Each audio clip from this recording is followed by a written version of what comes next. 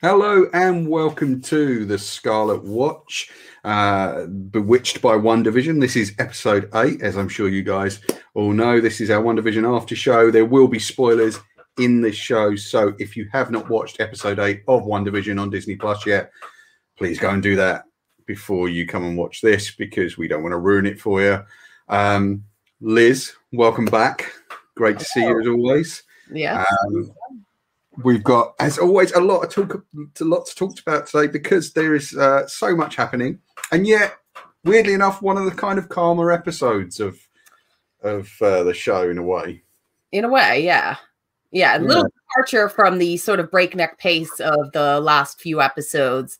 All the show titles are always really cool. They're all really like sort of apt as like little, TV references. And this episode was very aptly called Previously On. So, Yes. And it very much is that. It's previously on Wanda's life and Agatha's life. And it's so weird because, in a way, just before we get into it, what the show, this episode seemed to function as, was almost like a bottle episode that was an anti-bottle episode. So instead of showing you a bunch of clips of the shows as we'd seen them before, instead we got a bunch of things dipping into Wanda's life. So it's almost kind of like the expensive big budget version of a bottle episode. So I really kind of liked that. And indeed the constant deconstruction of television tropes and conceits that WandaVision is doing. So I'm kind of really happy with that. And also I noticed at the beginning of this, did I miss this? There was no snappy credit sequence. No, and it's not even called WandaVision this episode. No theme song, nothing like that. It was a departure from the sitcom. Completely. Yeah, it was very much, set during, probably a very brief interaction between Wanda and Agatha. And actually kind of reveals the truth behind a few of the mysteries in the earlier episodes of the show, and giving us a kind of honest version of what really happened, which is actually very different from what we've been presented before. So, I mean, we'll get into that. Right away, we're back at the end of episode 7 with Agatha having captured Wanda and led her into the basement. We haven't seen what's happened to Monarchy yet, which I was kind of hoping for. But instead, we kind of begin to answer some of the questions. Pietro being now, it seems, a product of Agatha's creation. Now, she seems to have transformed someone else. There's a lot of kind of indication that it might be the rabbit that she's kind of made into. Obviously, if you know Agatha Harkness from the comics, the rabbit is not a rabbit. She has a black cat called Ebony. Right. And, we see this rabbit eat a bird in this episode. So, you might come to the conclusion that now where Wanda, as Agatha points out near the end of the episode, is a being of spontaneous creation or capable of spontaneous creation, Agatha seems more able to sort of transfigure things. We watch her with a bug that she transfigures into a bird. And if we're going to kind of, assume that Senior Scratchy is actually Ebony the cat, maybe Pietro is something or somebody else sort of transfigured into, the fake Pietro. So that's something we have yet to really discover. And also kind of starts to answer the question as to why he's not the Pietro that we remember from Age of Ultron. Which is an interesting conceit and is something we've kind of been thinking about last couple of weeks or so. I just read today, actually, in a quick article, that apparently his hairstyle in the Halloween episode was a nod to Wolverine. like it was meant to be. I mean, if you look at the really old comics, like Yeah. that is what hair looks like. Like the early versions of Quicksilver has that goofy hairstyle. So I didn't read anything about it into like it looking like Logan's hair, even though it kind of does, because it just looks like early goofy Quicksilver hair to me. I kind of wondered if it was a bit of a nod to Feige, because there is that story that I absolutely love, where I think Feige was working for Richard Donner back when, or Lauren Schuller Donner, back when the original X-Men movie was being made, and he was on the set trying to get the hair up as high as he could on Wolverine, really. Yeah. And he was just like, no, you've got to make it big, like it's got to be big. You've got to do that, which kind of just fits the sort of. Oh yeah, I've never heard that story, but it's great. You're not. Oh right, I think I love that Feige's such a like comics fanboy, like he really is, and that's that's always come through in the films. Yeah, and I mean it's a great story and one of my favorites. But yeah, back to the episode. Agnes can't quite crack the mystery of Wanda, and decides to kind of take her on a journey back through her memories. And before we go back on Wanda's journey, I just want to briefly, because before this confrontation between Wanda and Agatha, we very briefly get a glimpse of Agatha's past. Yes, sorry. You're absolutely right. We do. Which was kind of an interesting thing. So it's set in your neck of the woods, funnily enough. Yep. Massachusetts, yep. Where all the trials happened. And it's sort of set during that time when the witch trials would be happening. So when you originally see her being sort of dragged to the stake and everything, you assume that it's like, she's about to be put on trial as a witch by the townsfolk, but when in reality it's her own coven who are putting her on trial and finding her guilty of wrongly using her witchcraft. And it's an interesting sort of upturn on what we're used to seeing in those sort of scenes, because as you point out, usually it is the townsfolk burning a witch at stake, or men kind of burning supposed witches at stake. But here we get a group of women kind of completely pushing down on Agatha, and she takes she kind of gets her revenge there, and it's an interesting thing for her power set, because she takes the power and the life force from all those women, including the most powerful of them, and that then kind of leads you to believe that that's maybe what she wants with Wanda, is she wants that power. I mean, it seems pretty likely that is kind of, or at least she wants to know, and she's quite straightforward about saying she at least wants to know how she did what she did. And you can only assume that she probably wants Wanda's power for herself.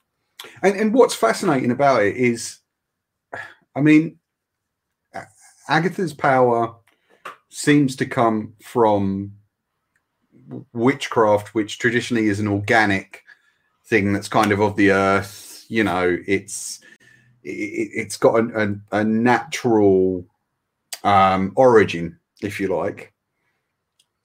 And Wanda's power, as we know, or as far as we knew up to this episode, was from the Mind Stone. You'll have to help me out here. Which stone? Well, yeah, that was the Mind Stone, but we didn't know that up until this episode. But we knew she was a part of Strucker's experiments, and they were using the Mind Stone. Yeah. So we could assume it was never really clear whether Wanda had power before, involvement with Strucker or not. And in this episode, we definitively find out that she did. Yeah, which is an interesting thing. I mean, and especially since the kind of the stones are cosmic, so that would almost sit at odds with the kind of natural power from the earth. And I you know, I wouldn't necessarily expect Agatha to be able to handle Wanda's powers, because they are, you know, they're from a massively powerful source. So yeah, she starts taking her on this journey then, after revealing her own origin, into the kind of past of Wanda Maximoff, which we've never seen before. Yeah. It's all new stuff to us.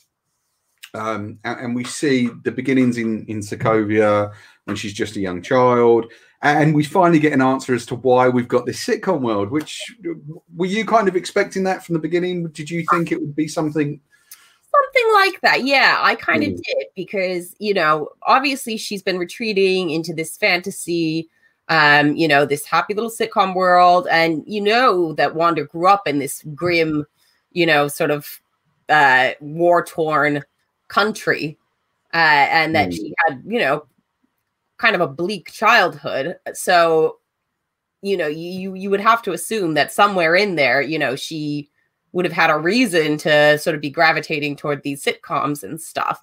And so, you know, I thought it was a really nice way to explain it, that her family would watch these sitcoms together, basically to kind of teach the kids English in a fun way, but also, you know, to kind of do something as a family. You know, so that was actually a really kind of sweet little explanation for, you know, why she has created this world. Yeah. And it kind of totally works on that sort of meta level that the show's been playing with since the beginning.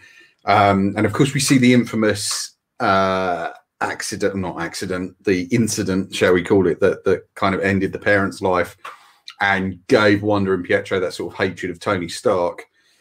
But we're also kind of then, you know, dragged forward to the point where she volunteers for Strucker's experiments. And that, I mean, one, it just goes to show how badly Hydra treated its volunteers. Like, you think they would have at least given them like nice rooms? And yeah, no, instead of dirty cell watching the Brady Bunch by herself. But I was really surprised not to see Strucker, or the other Doctor from Age of Ultron. Like, I honestly thought we'd get like a Thomas Kretschmann cameo, which I would have loved, because I love Thomas Kretschmann as an actor. He's terrific. And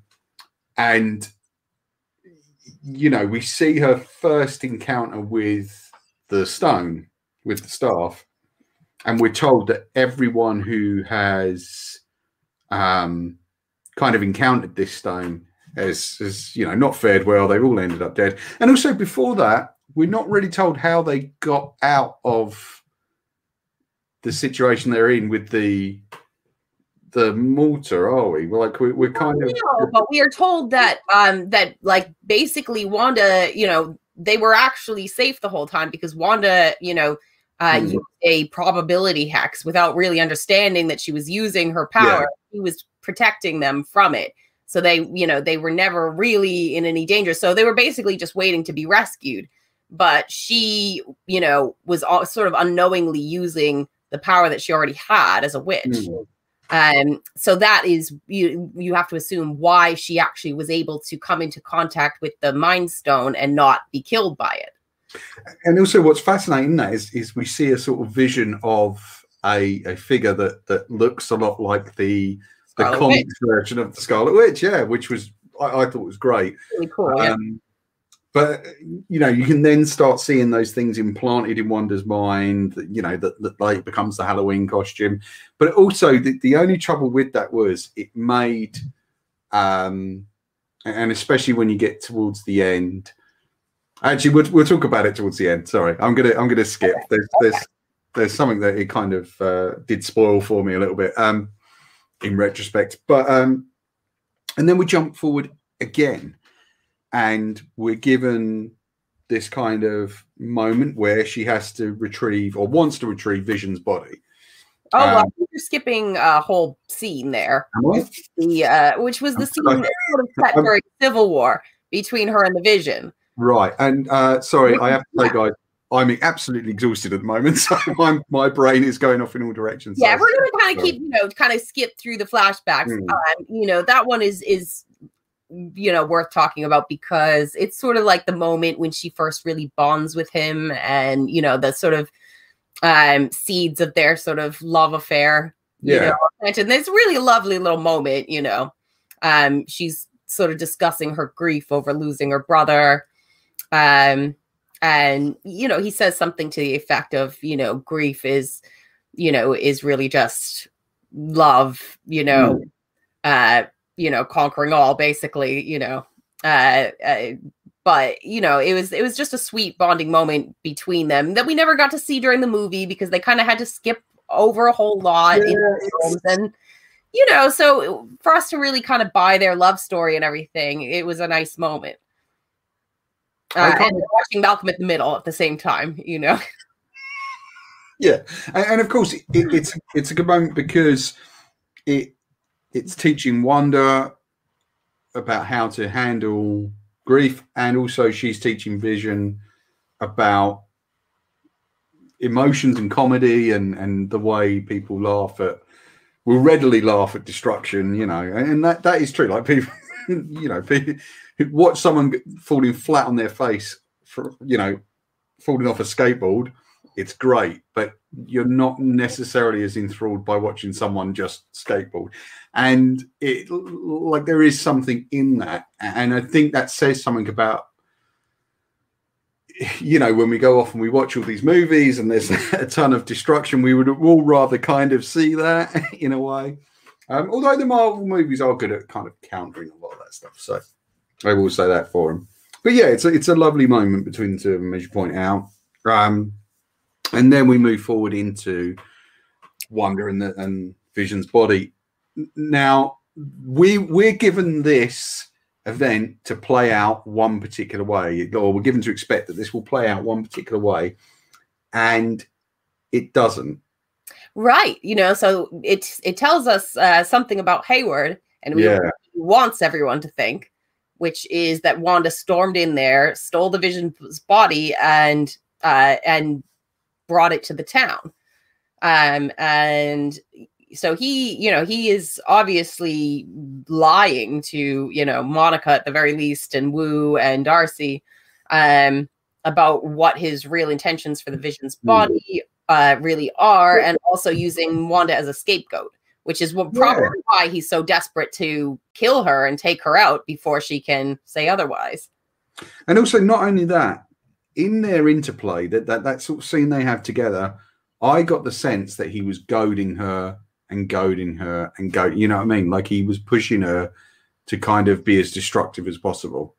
And even the thing where he shows her the body, like he's got to know what that's going to do. And I think that was, he kind of wanted her to make a move there. Do you know what I mean? Like, and like his intentions just aren't, beyond what we see at the end of the episode, his intentions really aren't kind of clear, at least to me. Like which still makes me believe that he is someone other than he says he is. Right. Very possible, and that's, there are some theories about that. We talked about one last week. But are you thinking maybe a different character now that he could be? I don't know, There's a wonderful meme going around at the moment, which is images of Leonardo DiCaprio from Once Upon a Time in Hollywood pointing at a TV screen. And in every one of those pictures, it just says Mephisto, Mephisto, Mephisto. And it's like pictures of like all these different characters. I know. Yeah, that is, if there's no Mephisto at the end of this is going to be like, everybody's got it wrong. But yeah, yeah, because thoughts that are going through my mind too. It's like, okay, well, so Pietro, is he Mephisto? Hayward, is he Mephisto? Is he Mephisto? I mean, if there's no Mephisto, I'm gonna feel really let down by myself. But also with that, I mean, I've heard some crazy things, like people are positing that Al Pacino might turn up as Mephisto, and this seems to be based entirely on the fact that Al Pacino played the devil once, and that he's actually said publicly that he'd love to do a Marvel movie. And right. it's like, yeah, but I'm not really sure what the casting really. Yeah. I mean, wishful thinking. But I'm not sure really what the point would be of someone having, of, with all due respect, he's a great actor, but of Al Pacino's age, pop up as a major. Probably too old to, be hopping on board as Mephisto. Like, sorry, you're great, I love you, but So I don't really see him doing a 9-picture deal like Chris Evans.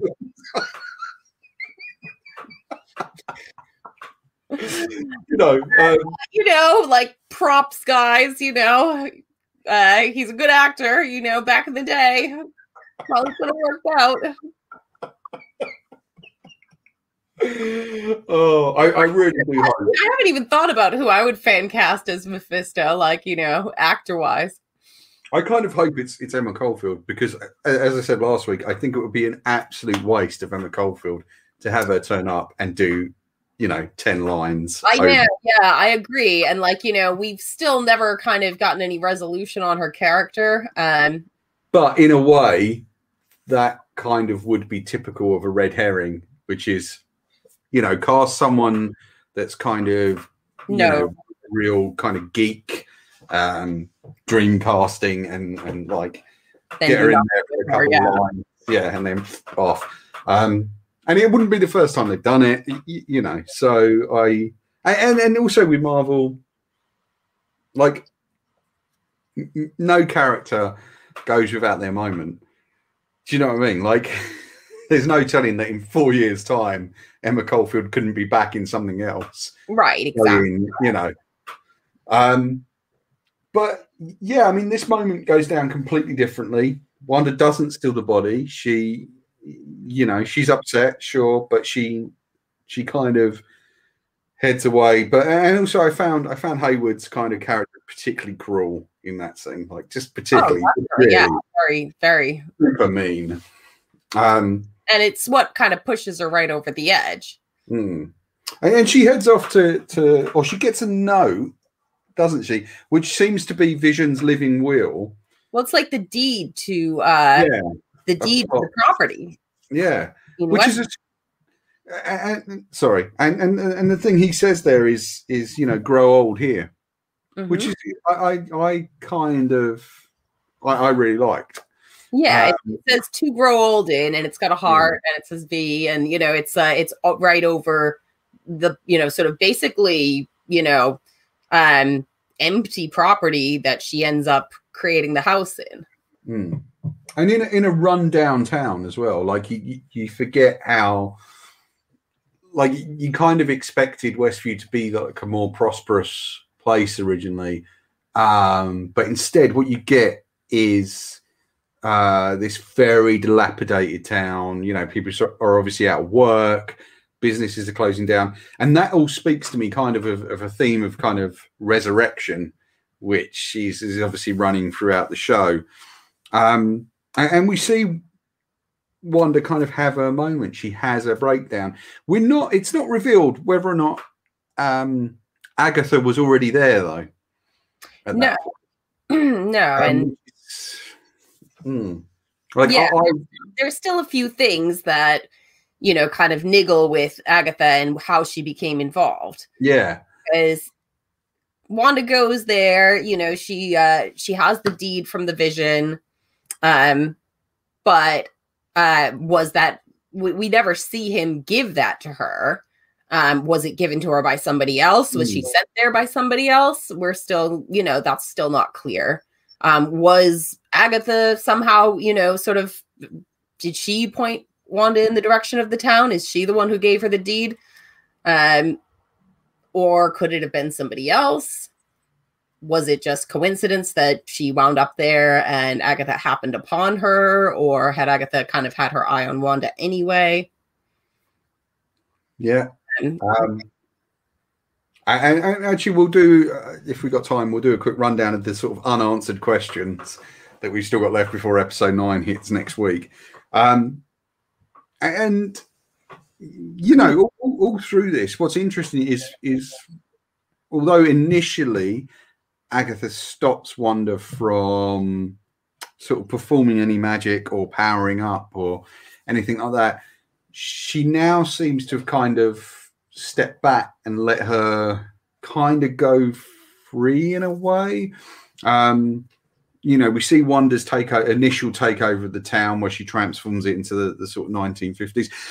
Oh, the obviously most fascinating thing about that, oh my God, is that Wanda creates Vision. Yes, well, that is a huge question answered. So she not only doesn't steal the Vision's body, but she creates her own Vision, you know, for the town, you know. So the reason that Vision, every time he tries to leave the hex, starts to come apart is because he is created and exists within the hex. Probably the same as her children, you would have to assume. So they probably can only exist inside the inside the hex, and that's why Wanda is so protective of the hex. Yeah. So subconsciously, she knows that's going to happen if she goes outside, and of course, all the time she's asking for Tommy and Billy. We don't know where they are or what's happened to them. We do hear them kind of crying off in the background, which is it must be weird because by now we kind of know as an audience that they've got to be completely artificial, that they're not real. So it's just like, I wonder if that emotional attachment on the part of the audience stays. Like, do we still care if they're kind of, kind of all right or not? Because I mean, and that's very keeping in the existence of the kids in the comics, really. You know, they were kind of artificially created, I guess you could say, you know, from magic to begin with. And, you know, basically when, you know, the magic is taken away, they cease to exist.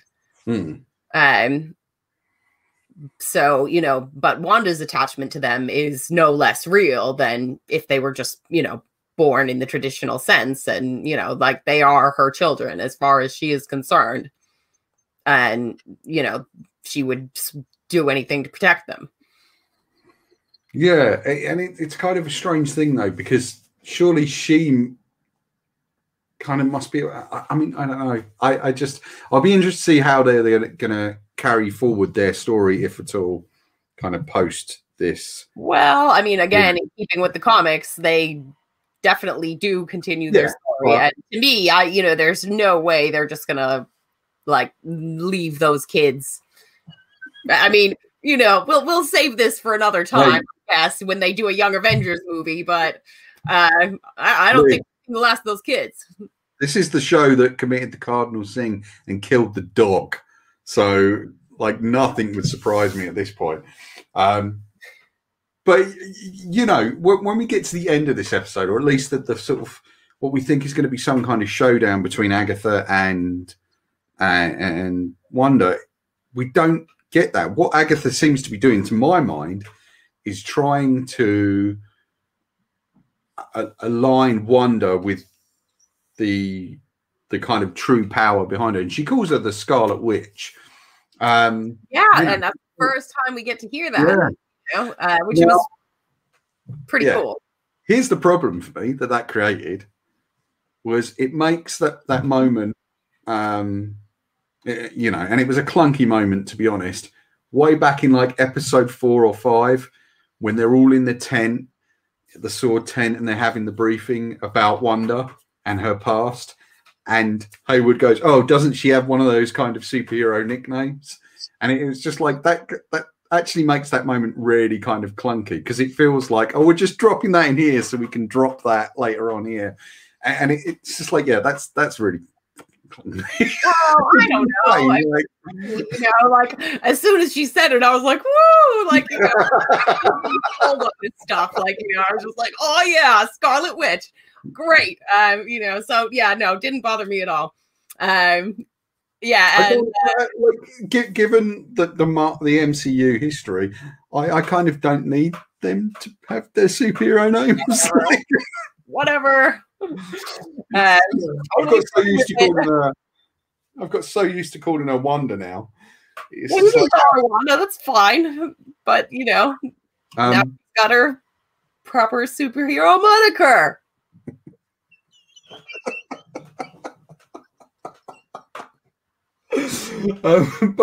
Yeah, I don't know. I could have done without it, but I did kind of like it, and I'll be interested to find out if somehow the name the Scarlet Witch is something that comes from a sort of mythological place within the context of Agatha's story. Because there is a lot of kind of color coding that goes on. Like Agatha's colors are all kind of this sort of purple, yeah. Which reminds me a lot of like Black Panther and the vibranium and stuff like that. So again, I'd be interested to see if there's any connection there. And of course, which would then connect her powers to a more cosmic origin and blah blah blah blah blah. I don't know. My mind's going off on this, so I'd be curious to see what happens. And we're kind of left hanging there because we then jump to the credits. Now, I was expecting a bit more out of this episode. There were rumors that we were going to get like the final 3 episodes would be something like an hour long each. I'm glad we didn't get that.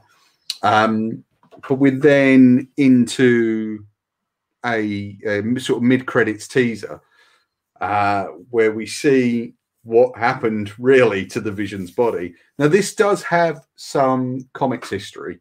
Yeah. Which do you know the?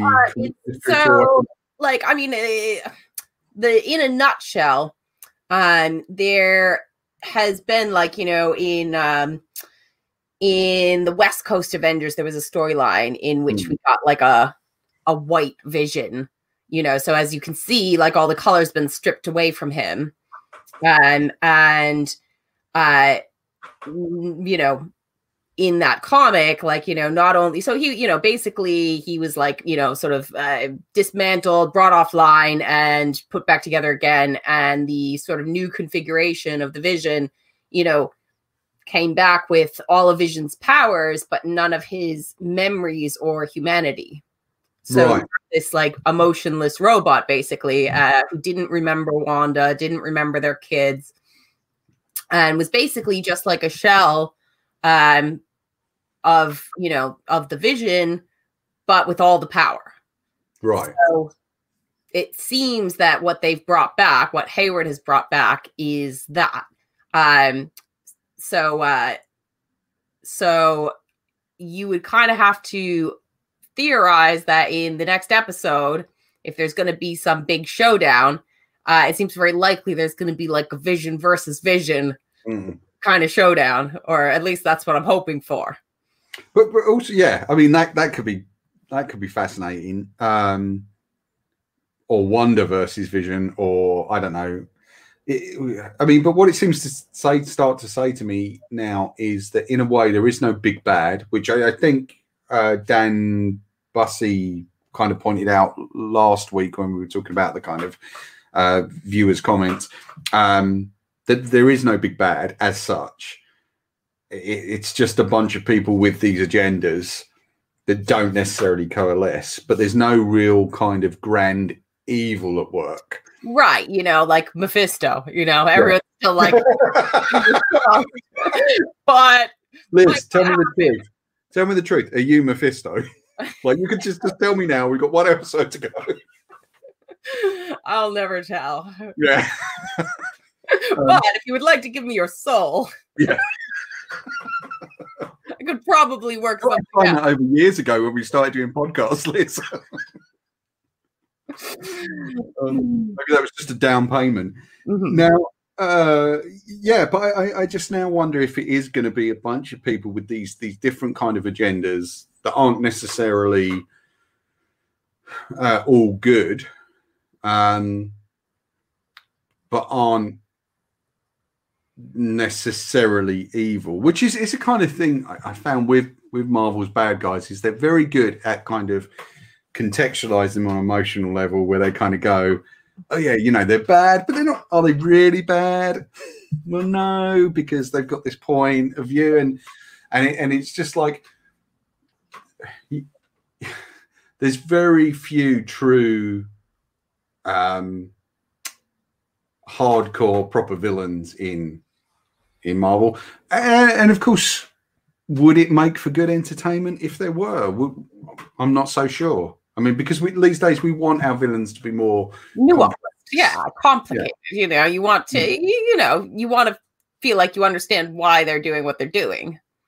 You know, so I just really want one of the bad guys just once to turn around and go, oh, I just wanted the money. I just really needed the cash. Yeah, I mean, you know, that's plenty of time for that, Paul. I mean, you know, we've only got about 8 million Marvel movies to go, and I'm there for all of them. So I'm having a pool put in next week, and I really, you know, I want it to be an indoor pool rather than an outdoor one. So I just really needed the money. But yeah, I don't know what we're going to get. Even like looking ahead to Falcon and Winter Soldier, you know, Zemo seems to have a very kind of now interesting worldview, which I don't know if you've seen any more of the, like they keep like dropping clips. Yeah. I mean, you know, I mean, I thought Zemo was one of the best. Oh yeah, his villains, I think, you know, and like he's got really understandable motives, and actually someone you felt genuine remorse for. Like he really did feel. Yeah, and I'm so excited they brought him back. Like you know, I couldn't be more thrilled that they're bringing him back for this show in particular. But we'll talk about that when we get to that show. You know. So. Yeah, I mean, I don't know what's going to happen. It's kind of still all up in the air, and you know, my metaphysical hat gets doffed at the writers and creators of this show for keeping it mysterious. Yeah, right to the end. Right to the very end. And I am so excited to see the final episode. I do have a couple of things from our viewers. Dan Bussey, who has messaged in again just about the most recent episode. He feels that Agatha wants a partner in crime. Oh no, sorry, that was that was me talking back to Dan. Sorry. So, as he said, he thinks there is no real big bad. Hayward is looking like the antagonist, but he kind of only seems to be the antagonist down to opportunity in terms of creating that sentient weapon. And Agatha does just seem curious. He's also said that he's heard that Dick Van Dyke might pop up in the next episode. Wow. So, Liz, could Dick Van Dyke be Mephisto? Dick Van Dyke could be Mephisto. Talk about casting someone incredibly old. Could be the Bunny Rabbit. Could be Dick Van Dyke. Could be anyone. Anyone who's listening, watching now, please drop in the comments who you think Mephisto might be. The wilder your theory, the more we want to hear it, and we will definitely be talking about it next week. Yeah, and of course, I also heard from a mutual friend of ours, Derek, who we used to work with at Orbital, who said that he thinks it's not really a theory about the show and the storyline of the show as such, but what he thinks the aftermath of the show will be. Now, he feels that because we're kind of in New Jersey, that the Hex might actually give rise to giving Kamala Khan her powers for Miss Marvel, which we know is a show that's coming and has been cast, and they are filming now. So it could indeed turn out to be that. And actually, that's a fascinating thing. Yeah, that would be a really cool way to see her get her powers, because obviously they bend the rules, you know, with the cinematic universe. I mean, even, you know, I mean, this episode being a prime example of how much they changed, you know, Scarlet Witch and Quicksilver's origin, you know, with the parents and everything like that. So if they want to, you know, make the Hex directly responsible for Kamala to get her powers, that would, you know, that would be like a cool little tweak. And that would be a really neat, you know, a neat way of explaining something that we know is going to happen. So I like it. You know, that is very cool. And yeah, I would like to see after effects of the Hex, you know, and of WandaVision. We already know there could be some stuff with the multiverse that ripples out of this, but something as small as like, oh, okay, and then also this, you know, teenage girl in New Jersey all of a sudden gets powers. Yeah, like it could just as be that, because we don't know how wide, you know, we've seen the Hex go in one direction, you know, expansion wise. We haven't seen what happens on the other side of town when it does that necessarily. So that might be something we can pick up on. And of course, Agatha is still kind of completely mystified as to how Wanda has managed to control such a large area, given her power set. So that's fascinating. That still needs answering. So the questions I think that still need answering. Who is that goddamn aerospace engineer? I don't know. I want to hold your breath for that one. I mean, yeah. Who is the goddamn witness protection person they were looking for in the first place? Could not say. I'm beginning to wonder if the witness protection person they were looking for was Wanda, in a way. Like, yeah, like, you know, I think that there's every chance that Hayward might have been misleading them, because isn't he the one, or, well, I'm not even sure if it was, like, he's the one who told Monica that there was a witness protection sure, you know, person that they needed to sort of go in and find, but I don't know, because it sort of came from Wu as well, didn't it? Yeah. So, I mean, you know, and like, you know, I'm still unsettled by the fact that when they were like, you know, sort of drawing up the pictures of all the people in the town and their real identities, we still never saw Dottie. So I'm still not giving up on Dottie. Yeah. You know, So there's something another question. Who is Mephisto? So that's still up in the air. Who is Mephisto? Pietro, like, we have not seen what happened, you know, like where we left off with Pietro and Monica. You know, they were sort of convening at the back of Agatha's house.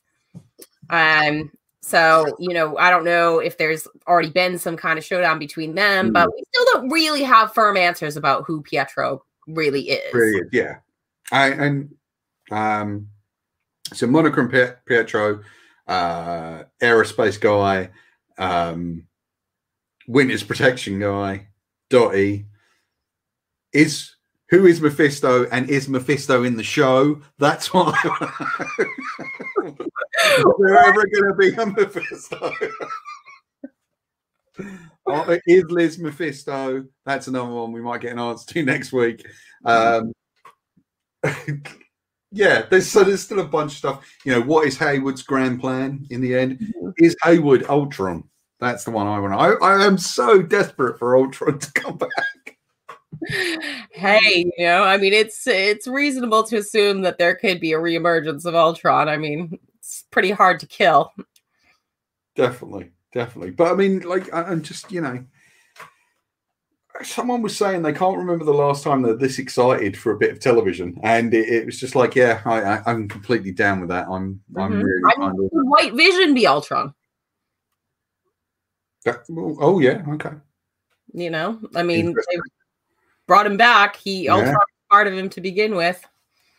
That's interesting. Or it would be good if at the end, you know, White Vision, like somehow, whatever battle White Vision gets himself into, whether it's with Wanda or Agatha or with anyone, or Wanda's version of the Vision, then somehow jogs the Ultron programming, you know, to the surface. That might be kind of interesting. Who knows? Who knows? It's been an exciting kind of 8 weeks. Speculation. Yeah, it's really good. It's good fun, and I hope you guys watching will and listening indeed to for the podcast, guys. You'll kind of drop us a line and let us know what you think it's going to be by the end, because I'm just kind of really excited to find out now. You've got a week. You've got 6 days, really, guys, to come at us with some answers before the show drops on Friday. So get some answers to us by midnight Thursday. We'll see. We'll read about probably have to do it before we start the episode properly, because by then we'll actually have the answers. But I'm really hoping that you guys will kind of engage with this and give us a shout. I'm really grateful for all the messages I've got from listeners and new viewers and things who have kind of picked up on the new video shows. Thank you very much for doing that. And we've got a couple of new patrons. So I really want to say hello to you guys. Thank you for becoming patrons of the Comic Rush. It is one of the ways that we're able to keep doing this stuff. We'd love some more people to join you, so we can expand and do more and more things, because we're really enjoying doing this and the articles and the website and all of that.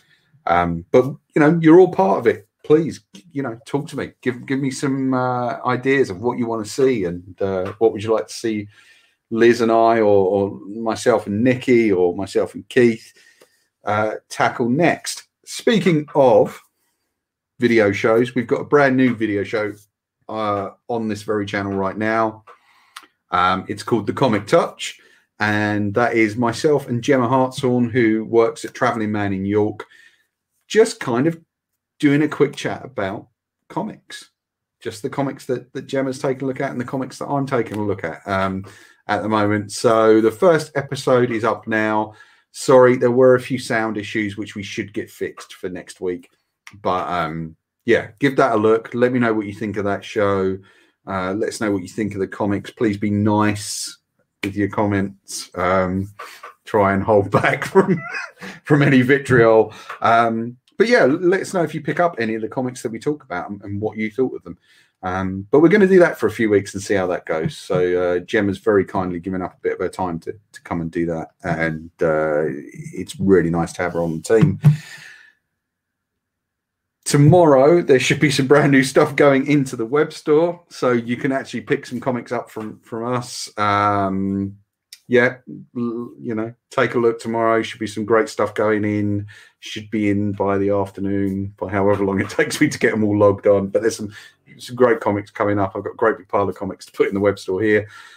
Do think about joining the Patreon, which is up there at the top, and there is a link down below. You can follow Liz on Twitter. There's a link for that down below. You can follow me on Twitter. There's a link for that. Follow the Comic Crush. Go to the website. Take a look at the stuff.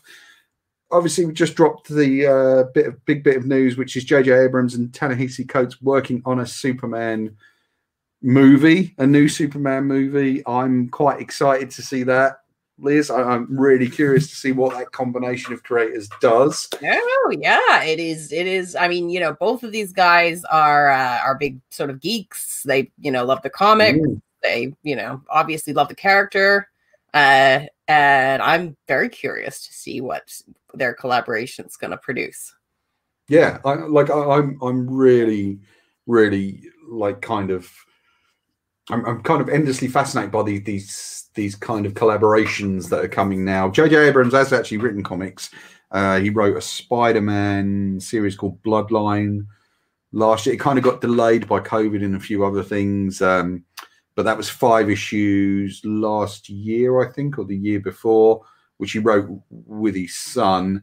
A lot of vitriol gets thrown J.J. Abrams' way because, how dare he help his kid write comics. I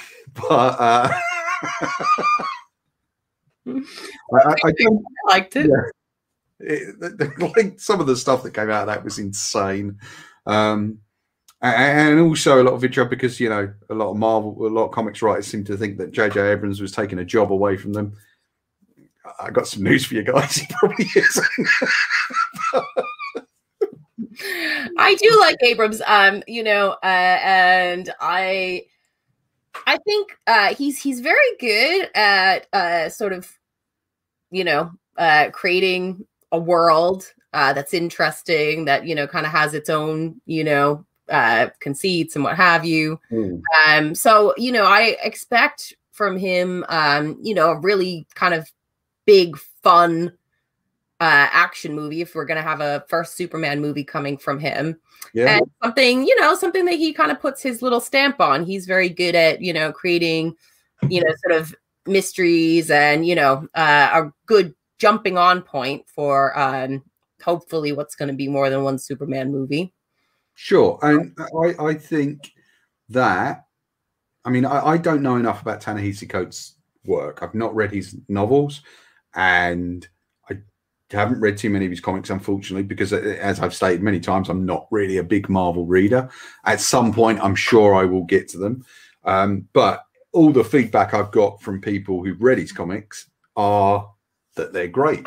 And yeah, I've read a bunch of his Black Panther, and it was really good. I haven't read his Cap. He's been writing for a while, and I haven't read that, so I would like to brush up on it. And because I do, I love my Cap. I love my Cap comics, but can't read everything all the time. So there'll be one day where I binge it all. So I was happy to see his name involved. I think that's, he's got a solid geeky background.